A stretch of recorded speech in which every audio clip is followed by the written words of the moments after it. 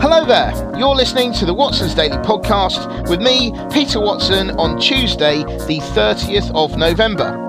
Today, I'm joined by Ines Pinheiro, who is a Watson's Daily ambassador.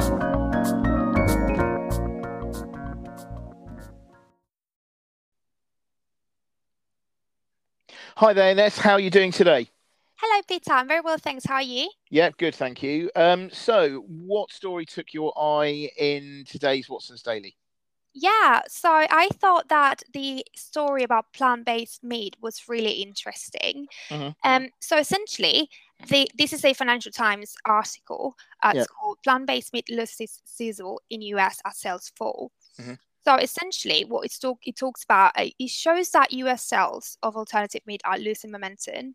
And according to the latest findings from US retail data groups called SPINS, so it's losing momentum at the moment. And so for those who don't know about this, the US is the world's biggest market for new plant-based meats and alternatives. And news of this loss of momentum, it confirms, well, weaker recent results from companies like Beyond Meat and Maple Leaf Foods, which is the Canadian group, which owns plant-based brand Greenleaf. So it's interesting because the professionals that are involved in this space, they think that demand was also hit by factors such as consumers eating less at home. And so because we are seeing that we're going back to normal, people are tending to go with friends, family to eat at restaurants and spend money outside. So this is one of the factors. But also, interestingly, supply chain problems made some products unavailable in stores. And in addition to that, a wave of new products was overwhelming consumers essentially. So there are too many different brands in the market. And in addition to that, reduced opportunities for sampling products are an issue, especially with the variants that we have from, the COVID Delta variant, and now with Omicron. We'll see what's going to happen in respect of that, but that's an issue in this space for sure. And I thought it was interesting, especially because the article, it makes emphasis the fact that these companies are reviewing the causes to try to understand the shift in the market. So when I was reading the story, something very interesting came to my mind, because basically I read an article about a book called Technical Food. This book is written by a journalist, Larissa Zimberoff. And she argues something really interesting. She said that meatless meat are tech products, actually. And they're replicating the texture, flavor, and appearance of real life meat. It removes much of what's healthy about plants. I thought that this perspective was interesting. It might be actually one of the issues that are causing this disruption at the moment. I thought it was interesting because individuals who favor whole foods look for authenticity in the food that they perceive as pure, healthy, and sustainable. But on the other side, I thought, well, you can argue that this type of food, the type of food that meat alternatives are trying to replace, are not particularly healthier food, like I guess sausages, in terms of fat, if you know what I mean. And well, when we were discussing this article before, I thought you had a really, really interesting view in respect of that. Yeah, well, I mean, thank you, Ines. No, I think this weakness that we've been seeing recently is quite interesting. I think there are a number of things to kind of make of this. One is that I feel that maybe this is getting kind of oversold, this idea, and people are getting a bit too pessimistic on it, because I think that, yes, maybe going into the end of the year, people are perhaps buying more frozen turkeys and things like that. But then, of course, next month we've got, well, not next month, in January, so it's almost next month. January is, of course, Veganuary, right? And so that is a traditional time where people who have basically stuffed themselves full of meat over the festive period get the meat sweats, feel guilty, and then they try to eat Greggs vegan sausage rolls and other such things. I think that so I think first of all, I think that I believe this could be a short-term thing, and there will be a jump up again once we get to January. The second thing is I think it's a very valid point about how highly processed this stuff is. And that it is definitely a good point to say that that is eating such highly processed foods actually any healthier than eating meat, for instance. And I think there is definitely some merit to that. I feel that you can have some great. There's loads of great sort of veg recipes and things out there, and and actually you can. It's really good. I mean, there's some places I've been to which are absolutely brilliant, and they have really good stuff. I think actually all it means is you just need to be a little bit more creative in the way that you think about how you're making something. But anyway, so I think that there's that point as well. But ultimately, I feel that we are still in the relatively early stages of the development of the entire industry, and I feel that we are in a stage where it is very fragmented. It's become very fragmented. So you've got players like Beyond Meat, Impossible Foods, are in that kind of category. You've got other ones as well, but I think ultimately it is quite fragmented. And because the bigger firms, like let's say Nestle, have seen the success of vegan alt meat or alt protein foods, they're doing it themselves as well. So actually, I reckon that it is definitely possible that there could be a lot more consolidation within the sector, especially among alt meat specialists, because they are still very small. And I think in order to bring the prices down, because that's one of the problems that they're talking about in this article, in order to bring the prices down, you need to have economies of scale, and therefore you need to be bigger. So if you assume that, let's say, Nestle and some of the others are already big enough, you can argue that actually, let's say, Impossible Foods and Beyond Meat getting together could be, I would have thought, could maybe be possible. Yeah. So you could call it Impossible Foods or something, whatever. I thought that was amazing. I thought that idea was amazing. Well, you heard it here first. That's right. There we go. There we go. That's fantastic. Yeah, I totally agree. I think the point about fragmentation and the opportunities in this space are huge. So looking really good for law firms, I suppose, especially in terms of M&A activity. But interestingly, this article mentions that some are saying that performance of this food category is still held back by prices being 30 to 40% more expensive than real meat alternatives. So there are real opportunities, especially because, I mean, again, going back to the real problem here, you mentioned in the article today that you thought that this was still a category that is only going to grow in popularity. And we see the huge benefits of these alternatives in terms of environmental impact of livestock, animal cruelty and health benefits in relation to that. So yeah, I think there will be a lot of innovation in this space. And well, we saw previously the news about Redefine, the company, and it's 3D printed vegan steaks. So there is loads going on, and I think this is actually quite fascinating. Yeah, I think it is a fascinating topic. It's all getting better. More people are buying, and that means it will continue to get better. Because I remember when I was a kid, the only thing that was around was Quorn. I think that suffered an image problem. Plus the fact something's called Quorn, you think, what the hell's that? It just wasn't.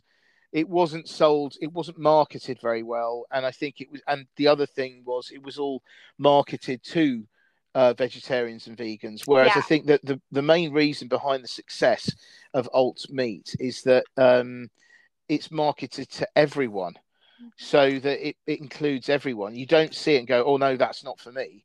You know, the whole idea is they make sure that it's next to the actual meat burgers and things like that, so you can look at it as an alternative. And I think that ultimately, and look, I am a meat eater. I'm not, you know, like you saw it. Yeah, but I do feel that this kind of thing, I wouldn't advocate having this every day because of it, you know, the highly processed nature of it. However, as an alternative, let's say you were thinking, I really do like red meat, but I should cut down.